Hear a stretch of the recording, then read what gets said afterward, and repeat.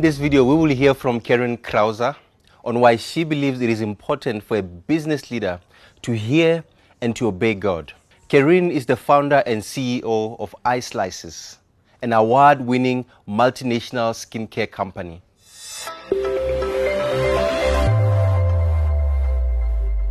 Hi, my name is Karen Krause and I'm the Chief Excitement Officer of my company called iSlices.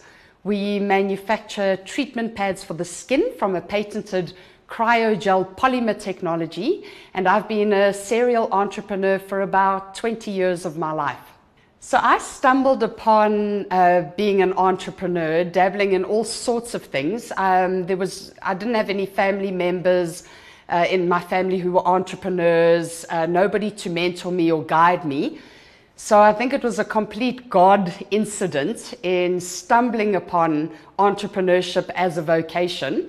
And I'm definitely called to being an entrepreneur. I believe that it chooses you as an entrepreneur. It's not something that you could just try and do. It's a way too tough a journey. But it is who I am and all I can imagine doing in my life. So when I first became an entrepreneur, I wasn't really a Christian. So I saw it just as a vocation. But in about 2001, I got saved.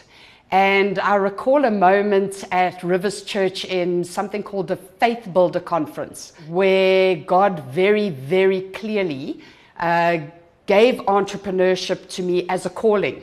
He told me very clearly that I'm called to be a king of provision.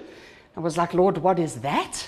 And he unpacked that over time, and I understood that I'm called to resource his kingdom using business as a calling. So one night, probably in my first year of being a Christian, God woke me up. I won't go into all the detail, but I had a profound encounter with God in my bedroom. And after that encounter, he led me to a scripture, James chapter 1. And I didn't even know at that point that there was a book of James in the Bible. That's how new a Christian I was. And I remember frantically after this encounter, paging through the Bible trying to look for this book of James. And I couldn't find it. And I thought at first, I think I imagined this whole thing, or I just ate bad pizza the previous day. And the Holy Spirit just impressed upon me to keep looking. And it was a significant moment in my journey, and it was God setting me up to say the journey is going to be tough, but find it pure joy, my brothers, when you face trials of many kinds, because he was going to develop perseverance and make me mature, complete, whole, and not lacking anything through the journey of entrepreneurship. So I think decision making needs to be different as a Christian business leader versus a secular business leader, because everything about God and his kingdom is counterintuitive. So while the world says if somebody doesn't perform, let them go, retrench them, discipline them, but often God gives us people as God appointments. He gives us our suppliers, our customers, our resources to steward and to steward for his kingdom. So often God's plans and purposes for us as business owners are not really just bottom line like the world says. It's so much greater than that. And so we need to always go back to the Word of God for our guidance, for our leadership style, for our decision making as Christian business leaders. So I'm really thankful that God works with each of us as individuals, and God knows I'm an action person. I like to run and to go. So I found, in terms of including God in just the daily decision making and the small things per se, is that I go where the peace of God leads me. So the minute I don't have peace about something, I'll wait. I won't make a decision, and I'll try not to run ahead of God or too far behind God. So I'll go and I'll follow the peace of God, obviously always trying to apply his principles overall in my decision making and in my daily leadership. But when it comes to some big moments, like I've had some really, really big moments with God, right at the beginning of my journey, God gave me a mandate. And He said to me, I want you to trust me for the resources.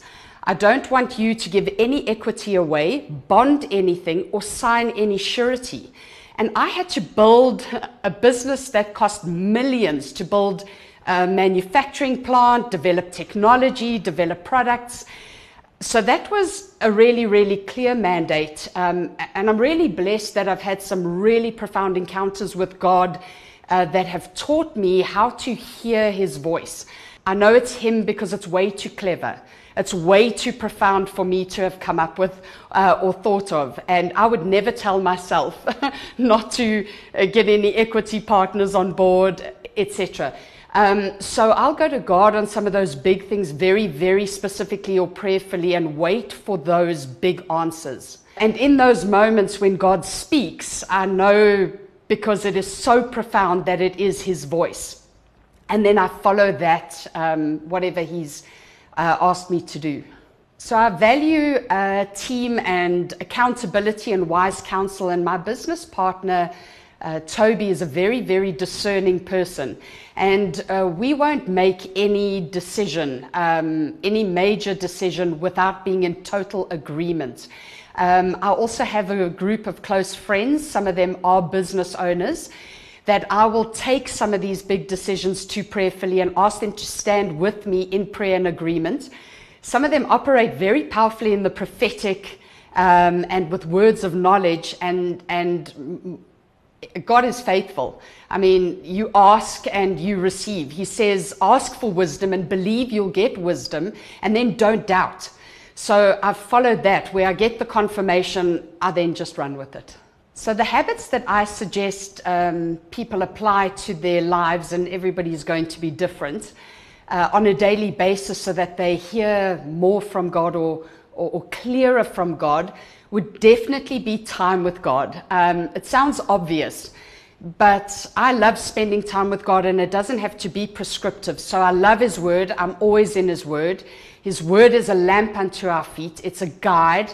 It's an encouragement. It's my daily food. I don't eat breakfast in the morning. I eat the Word of God for breakfast in the morning. I love worship time. So I often put on worship when I really want to get intimate with the Lord and with the Holy Spirit. I invite the Holy Spirit into my room or into where I'm sitting in my garden, and I just start to dialogue with God. And people have often asked me, how do you know you're hearing from Him? And it is just practice and it's habit. At first I remember thinking, are those my own thoughts or is that God? And you can start to take little things and test it. So I would test that was God and see the fruit of it and see the outworking in my life. And as you do that more and more and more often, you then start to really discern what the voice of God is. And then the Word says, I mean, the prophetic, and that is always encouraging. A very helpful tip somebody gave me many years ago is that if something's from the enemy, it comes with condemnation, it comes with fear, it comes with guilt, it comes with heaviness.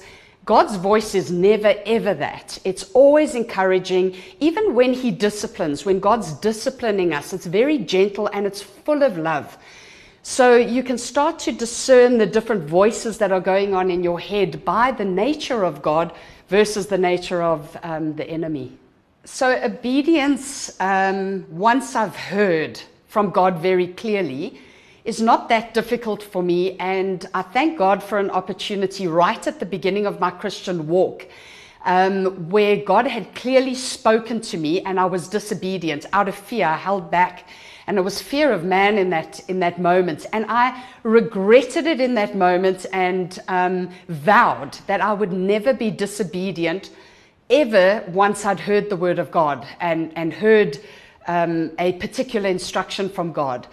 So it is something that I value the most with God, and in my walk with God is obedience. The Word says obedience is better than sacrifice. So while some instructions may be difficult, I just get on with it. Obedience has definitely resulted in fruitfulness in my business. God gave me particular instructions around shareholding, finance, capital. I started a business with nothing but a canoe and a mandate from God, and this business needed millions. And God gave me very clear instructions on obedience. And there were moments where it was excruciatingly difficult to be obedient to God, but I chose to be obedient to God because I'd heard clearly from Him. And not once, not twice, but multiple times, God has performed miracle after miracle of supernatural provision, setting up this business, setting up the foundations of this business and the provision of this business because of sheer obedience and obviously His incredible omnipotence over the entire business. So I'm very blessed to have a business called iSlices, which is, we are now a technology company. So we have a unique dermal delivery system, a patented cryogel polymer technology, from which we manufacture various treatment pads for the skin, from eye treatment pads to face masks, to patches for burns and wounds and post-operative recovery.